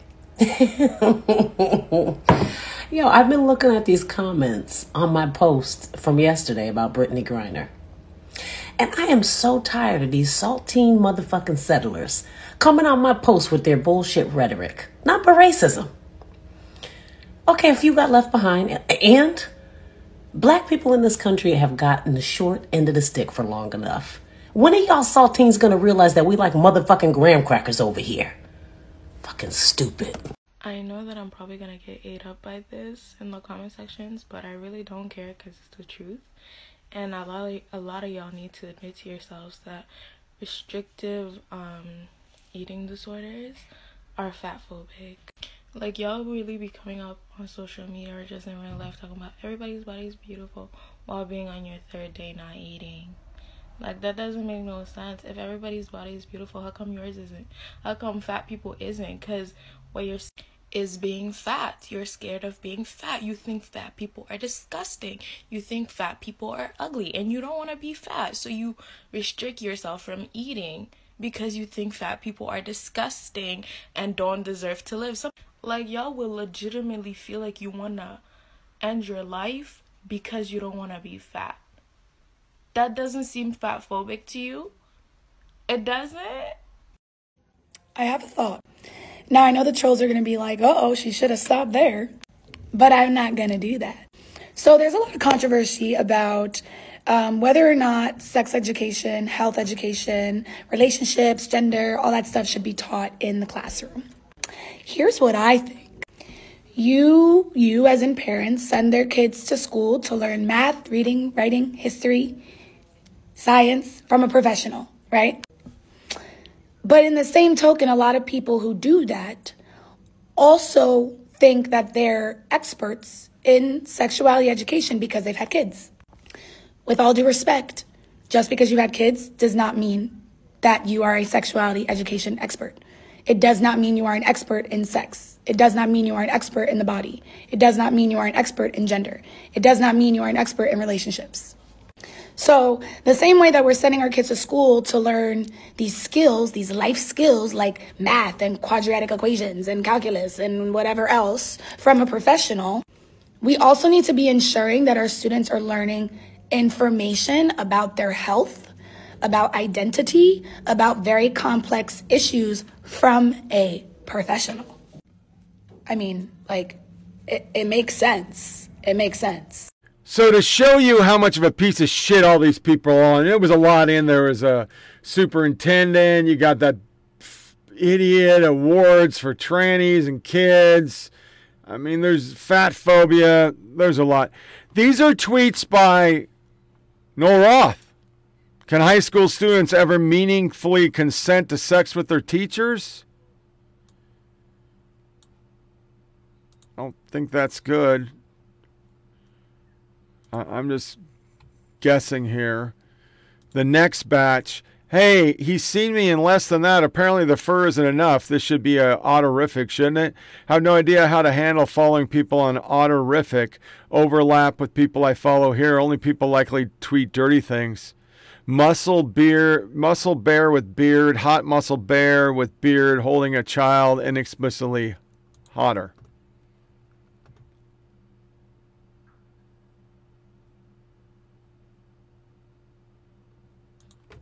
This person, oh, we already talked about that guy and that guy. This person is running for controller in Pittsburgh, PA, and to raise funds, she's doing a drag show.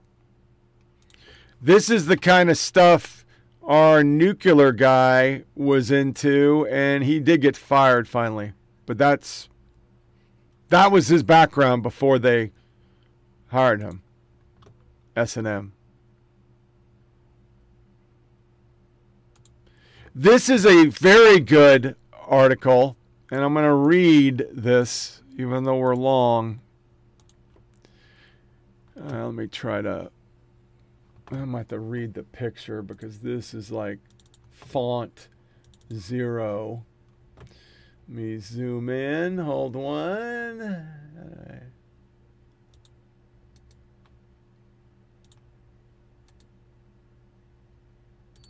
There we go. Garcia gave witness to a cardinal fact, one in which the new cohorts of detransitioners, including several speaking alongside him, well understood. A new breed of affirming psychologists and clinicians were refusing on principle any gatekeeping of life-saving gender-affirming care. They affirmed every person who claimed a transgender identity and put them on a path to medification. They were doing so at the very moment an explosion of online influencers and communities were telling confused and impressionable young people that medical sex change was a magical cure-all.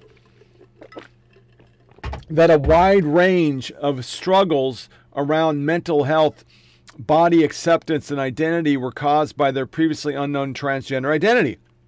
Their message found an eager audience among young people already in the grips of identity crisis beyond the one co-expensive in adolescence itself, especially to where atypical gender nonconforming mentally ill young people to those suffering from depression, anxiety, eating disorders, personality disorders, and other afflictions of the mind, which are rapidly being recast as symptoms of being born in the wrong body. Gender clinicians like the one Garcia initially visited would then bring to a close this self-referential cycle of online contagion by reflexively affirming the self-diagnosis of confused and impressionable young people under the influence of online peers. The contagion that was now burning through a growing fraction of American young did so in no small part by burning through its medical subspecialties and professionals first. We will be revisiting this enormous fact in the future stories. It was money. They preyed on it. Loudoun County Grand Jury indicts ousted Superintendent Scott Ziegler following report on sexual assault response. The family of the second person, and this one's horrible because it's literally a teacher saw that boy raping somebody and did nothing about it. The father who got arrested spoke up. He's not too happy. This is happening in a school right now, and parents don't even know because they don't tell them. Westchester County schools are and aren't telling parents about children seeing on field trips, and one of their field trips is literally going to see a drag show. One of the biggest, the SF drag guy that the media used to say why we need to have transgenders in the Army detransitioned. And he was on Tucker Carlson the other day. And for some reason,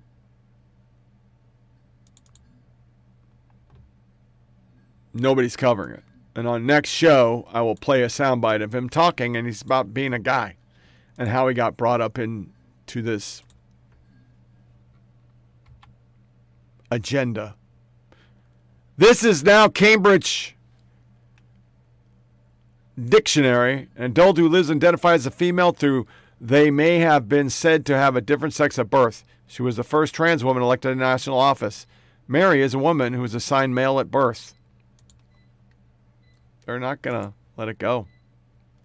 Army fitness test will be revamped again under pressure for gender neutral. But, yeah, we're not going to. We're not woke, she said. DOJ says they are targeting pro-life. Of course. Of course they are. Why wouldn't they? Pro-life people are evil. Here is a soundbite of a congresswoman owning a trans activist, and it's glorious.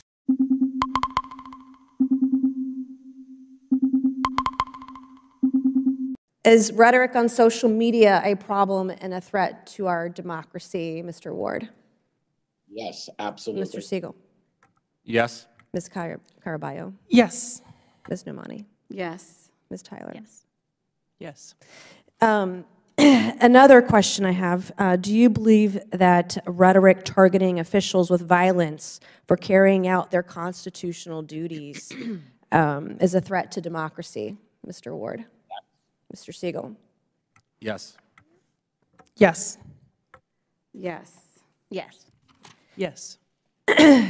All right, thank you very much. Only a few weeks after the attempted attack on a Supreme Court justice on June 25th, one of the witnesses, Alejandra Caraballo, tweeted out the following in response to a decision on abortion overturning Roe v. Wade, and I'll quote directly from the tweet: "The 6 justices who overturned Roe should never no peace again. It is our civic duty to accost them every time they're in public. They are pariahs. Since women don't have their rights, these justices should never have a peaceful moment in public again. I know something about being accosted. The night of January 5th, I was physically accosted on the streets of DC in Navy Yard by a constituent of mine.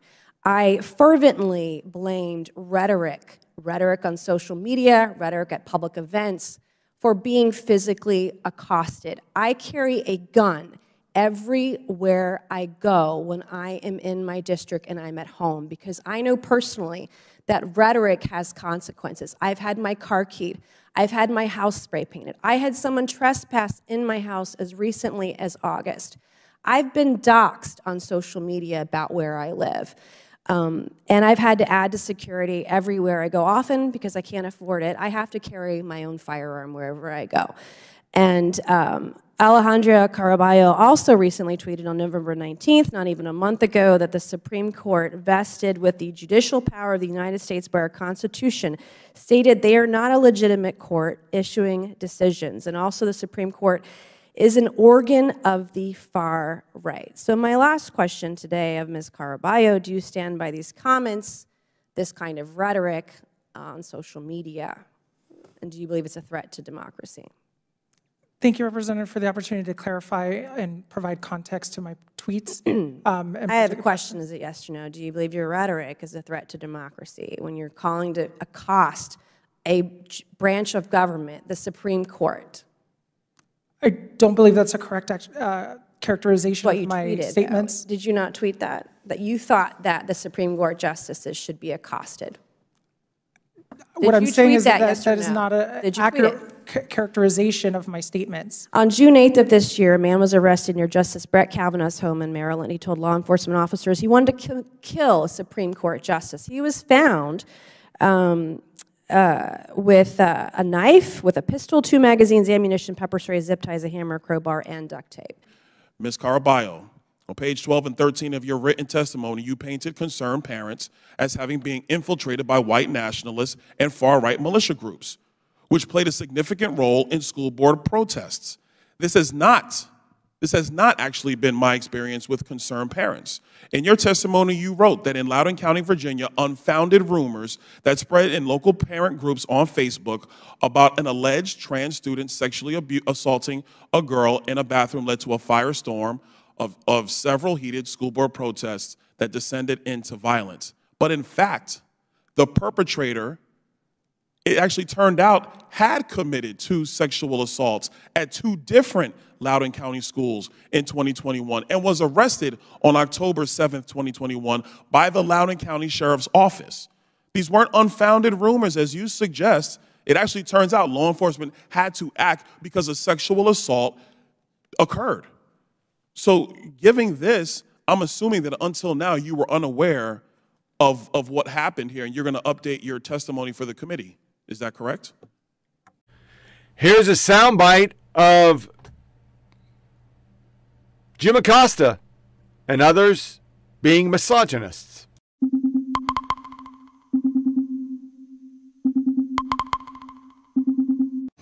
James, there's a lot of interesting stuff going on in Arizona these days. Maybe you can help us figure this out. We learned late yesterday that Kari Lake, the Republican who lost the race for governor, is suing state election officials, challenging the vote count, asking a court to declare her the winner.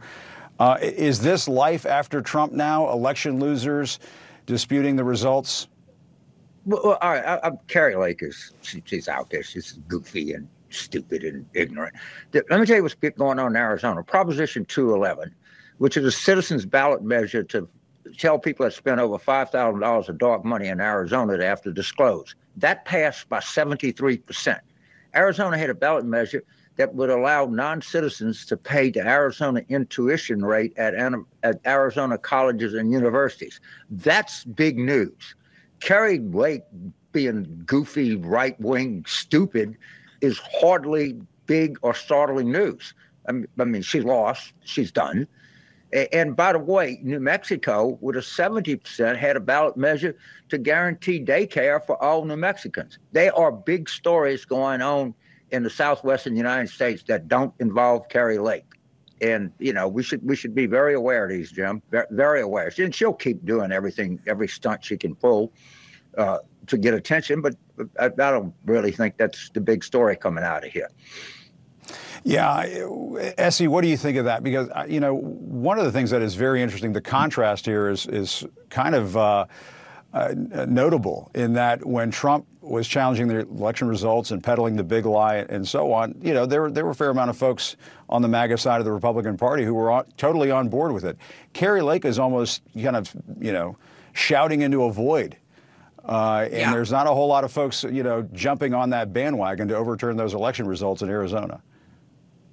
Listen, Trump changed a lot. 10 years ago, if you had not one but several election losers shouting about challenging the results and really just being poor sports, they would have been laughed at. Trump does it, and it was normalized for a time. And he gave people permission to do it and not be embarrassed by it. But it's been so ineffective, not just practically, in that it has overturned no elections, but it's really hurt the party and the image of the party. And for independents, which you'll need if you're a Republican running for office, it's a huge turnoff, the election denialism, the conspiracy theories, and these never-ending phony audits and recounts and lawsuits. I think people are sick of it, and it's now it's not getting the attention that it did, when Trump made it kind of popular.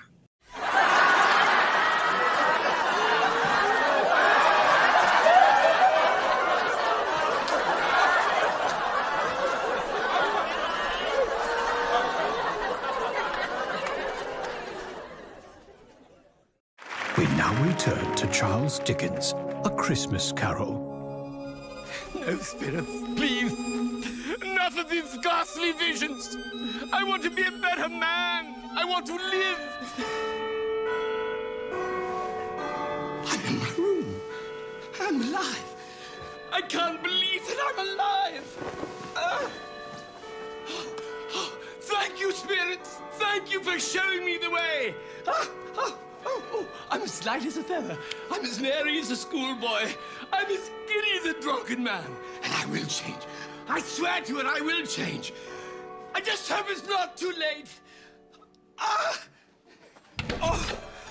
You, lad! You down there! Me? Yes, you boy.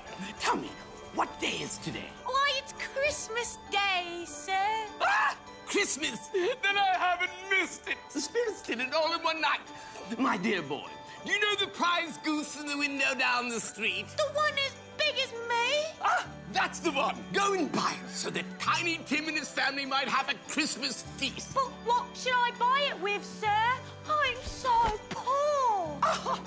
Why, with this, of course.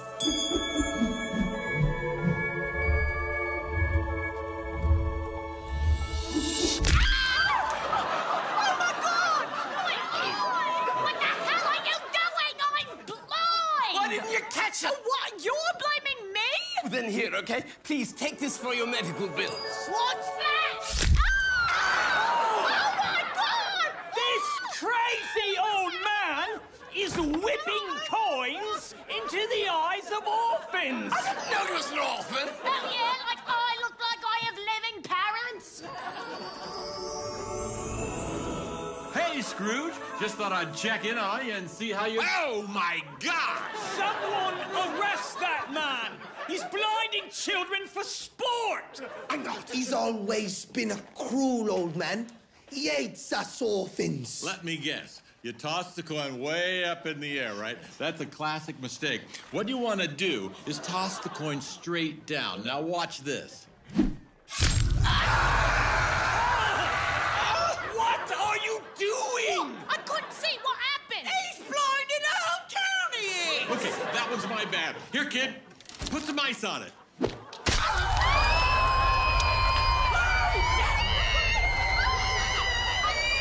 That was him! Yeah, they can't see me because I'm a ghost, so you look like a total psychopath now. Is it true, Mr. Scrooge?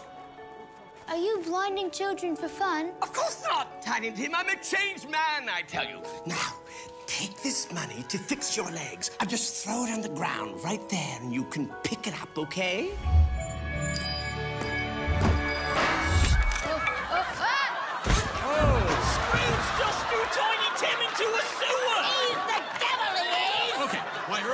advice was to be nicer to people, but my new advice is to lawyer up. It's fine. I can take care of this.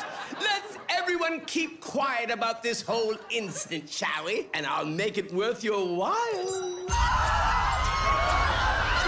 stop yelling and throwing shiny objects! You're going to spoof the horse!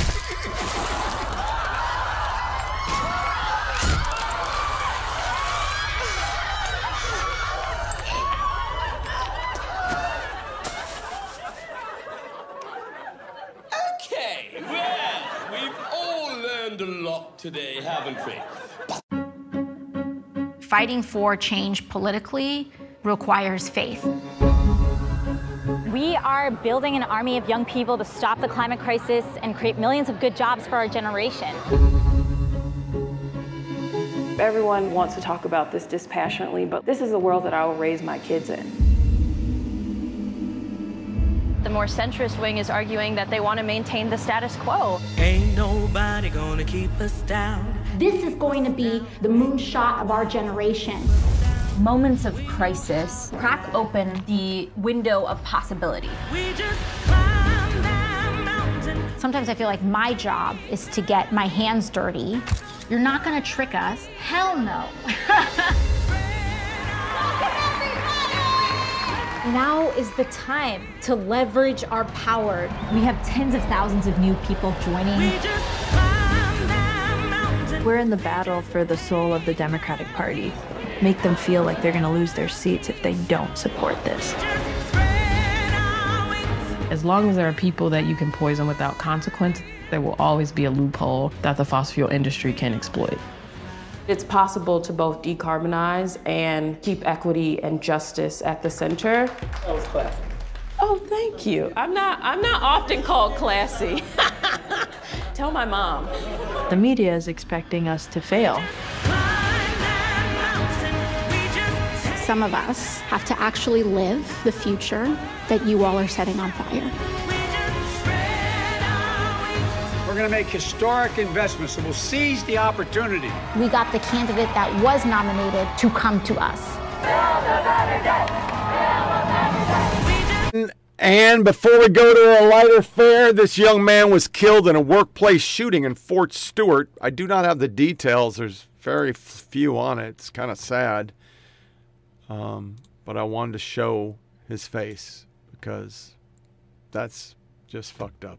So we are going to go into our lighter fare, and our lighter fare today is going to be a actual funny skit from SNL this weekend with Martin Short and Steve Martin. The trailer for In the End, the AOC movie that garnered $80 per theater and tanked.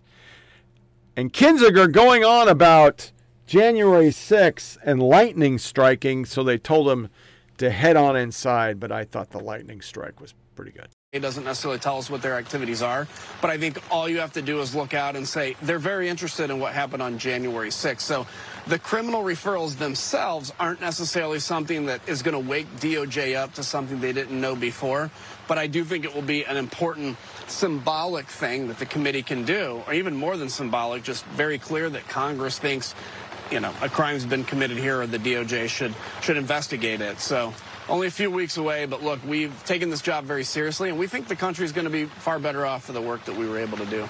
Well, we will all be staying tuned. Thanks very much for joining us this morning. Please go inside. Thanks again. So that wraps up another episode of Flyover Politics Podcast. Share with your family and friends. Go to fopodcast.com to find links to everything. It'll be up until January 5th. I unfortunately can't afford the $150 it would cost to renew the website. So we'll be going back to just SoundCloud and Rumble, and I'll change pictures, and we'll just go SoundCloud and Rumble, which most of you listened on SoundCloud. You know, there are very few celebrities that I've ever been enamored with. Kurt Cobain dying bothered me. Don't know why, just did. Bothered me a lot. I was affected by Chester Bennington and, of course, Chris Cornell. And we talked about it on this show because those were episodes I did because it really, really bothered me a lot.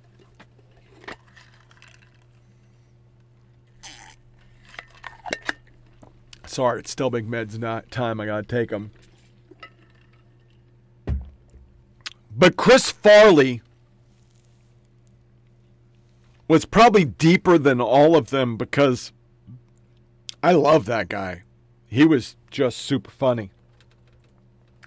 I don't know how many times I've done Fat Guy in a Little Coat and made the Foley character. I don't know how many times I've watched Black Sheep and Go West, or the one about the West. I don't remember the name of it. It was shitty, but I still watch it. And I've watched Tommy Boy at least 1,000 times. I never get sick of it. So his passing was horrible. So today, as we go out of our podcast, I'm playing a snippet.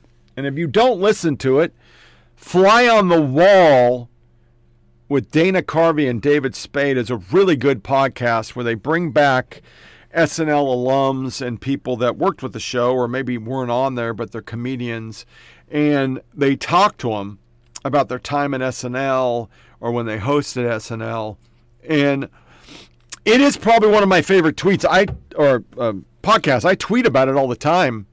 David Spade's even liked a couple of mine, which is a big deal for me because I love David Spade. His whole bye-bye and you are, I've done that a million times. His little secretary thing, I've skidded that a million times. When I was a drill sergeant, I was skidding it because I was current. It was in the 90s. But they're doing a remembrance of Chris Farley, and it's two-hour podcasts.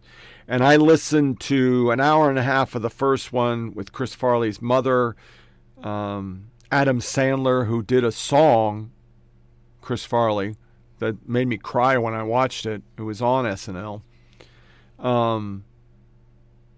I found myself laughing and getting teary at the same time because he was a once-in-a-lifetime guy. And he was so sad. And it seems to be every good comedian you ever had, except for Dave Chappelle, has had a lot of demons. You know, eating disorders, drinking, drugs. And sadly for Chris Farley, it was all of them. And I remember his last SNL show, and he looked just horrible. I remember the wife and I going, man, I worry about him. And then he passed afterwards. So this is Chris Rock talking about him. It was the preview. But if you were a fan of that guy, this is really a nice remembrance. It has been 25 years since he died. And that's hard to believe. Because I reference him daily. It's like he's still around, which is kind of weird. And I'm not angry. You know, Chester Bennington and Chris Cornell, I'm very angry. I have a hard time listening to their music. But Chris Farley was just a beautiful human being for the short time he was on this planet. And I think this is a really nice way to remember him. So it's Fly on the Wall. You can get it if you use like Podcast Addict or any podcast. You can pick it up. It's like one of the best podcasts now. It's very popular. It'll be easy to find. And every episode today has been just great. It makes me laugh. You know, I listen to Shapiro, and sometimes I listen to Matt Walsh. I listen to Door Bumper Clear for NASCAR. What are my other podcasts now that I think about it? I listen to mine. It sounds conceited every weekend. When I don't have anything to listen to on a Sunday, I will listen to a show. So I'll listen to this show on Sunday. When I walk, and the Dan Bondingo is the other one I have. I listen to him, but I religiously can't wait, and I wake up to a calendar reminder at 5 a.m. on Wednesday mornings to download that show, and I push play as I walk out the door, and I drive, and I walk, and I go get a soda for the wife, and I drive home listening to Fly on the Wall. It's just a great podcast. You're going to laugh. It's impossible not to. Because Dana Carvey himself with his impressions and David Spade with his smartassery And then you got the host. I mean, last one was Ed O'Neill, and I never knew Ed O'Neill was a bad guy. He was almost a fucking wise guy before he became an actor, really late in life. So that was a really interesting show. But this Chris Farley one, really great. So thanks for listening, everybody. You take care. We'll look for Sunday, 18 December podcast. Till then, thanks for listening. I mean, the thing about Farley was I never felt that competition thing everybody talks about, but I guess, whatever. It was a very competitive environment, but no one was competing with Farley. Yeah, true. No one He was ahead. even thought, you know what I mean? It was just like, he's Michael Jordan. Yeah. And get him the ball. Like, definitely give him the ball. If he wanted to take the scene, he could take it if he felt like it. And he was a nice guy, so he'd lay back sometimes. But if he wanted to go to a move that no one else has, that energy that he could explode with. Literally never had one bit of like, hey, this guy doesn't write sketches. Why is he in everything? Hey, none of that. None of, why is he in 9 things and I'm in 1? Because he's better than you. Because he should be in 10. Yes. Yeah, I mean, Exactly. Remember I think the first show back might have been Kyle MacLachlan, because there's a Twin first Peaks show was thing. Kyle MacLachlan Yeah. and Sinead O'Connor. Okay, so Chris, Sinead O'Connor, not the night she ripped up the Pope thing, but was it before the or unmemorable after? night? Yeah. the unmemorable night, the night she sang her rip shit. anything up except Spade's heart. Yeah, tonight. she was cute. After she ripped up the Pope, everyone stopped flirting with her. So she had Farley, and they wrote a Twin Peaks sketch because obviously all summer it was a huge show. What's the angle with Kyle MacLachlan from Twin Peaks? And I think Schneider might have cracked that code of like they solve the case, but they still think he keeps it going or something. But Farley was in one scene in handcuffs and he was getting laughs and he had really nothing to do. And that was the first time I was like, there was nothing in read through. And then he's out there and everyone's staring at him and he's just flipping his head back and forth and you're like, oh shit, I get it. Something's going on here. No one did distress better than Chris. The way it was like Kennison had his rhythm, Chris had his explosive rhythm. There was all method to his madness. It was extremely irresistible. He had a way of stepping into funny, like it was just on his shoe. He didn't know how he got there. It's just like, fucking guy's gone. And the funny part was, Chris, he was always sort of in awe of literally every other cast member, like just going, so funny, Phil's so great, oh my God. And then everyone's like, wait, you're the great one, dude. Or even Belushi. And you go, there was a point when I said, actually, I think you're better than Belushi. He's like, shut the fuck up. I'm like, I'm telling you, it's been long enough where I'm starting to flip going, we grew up loving Belushi, of course.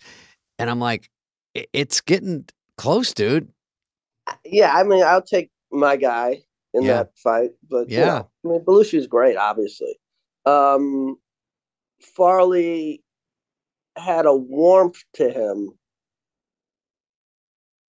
Yeah, Farley's, unhateable.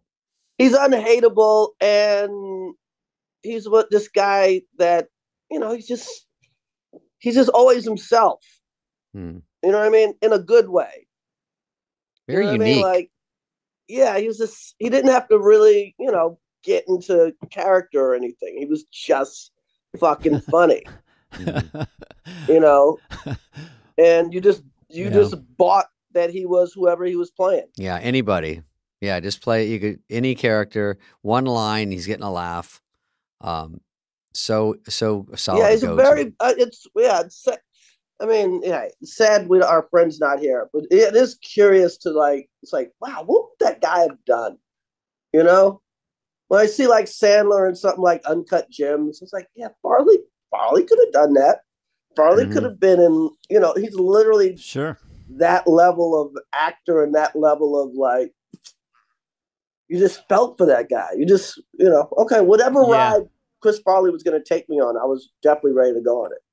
Yeah, if he ever played sad in something, he would just own the audience, if he went that. But the great thing is we have data now, and when you look at his best of, just Chris Farley's best of, it's the best of the best of, It's like we can look at it and go, okay, those 10 sketches, nobody has another 10 like that, So it's great that we got to see his greatness. And Tommy Boy, I think, really captured a lot of Chris. It's great that we have some data on how brilliant and lovable he was.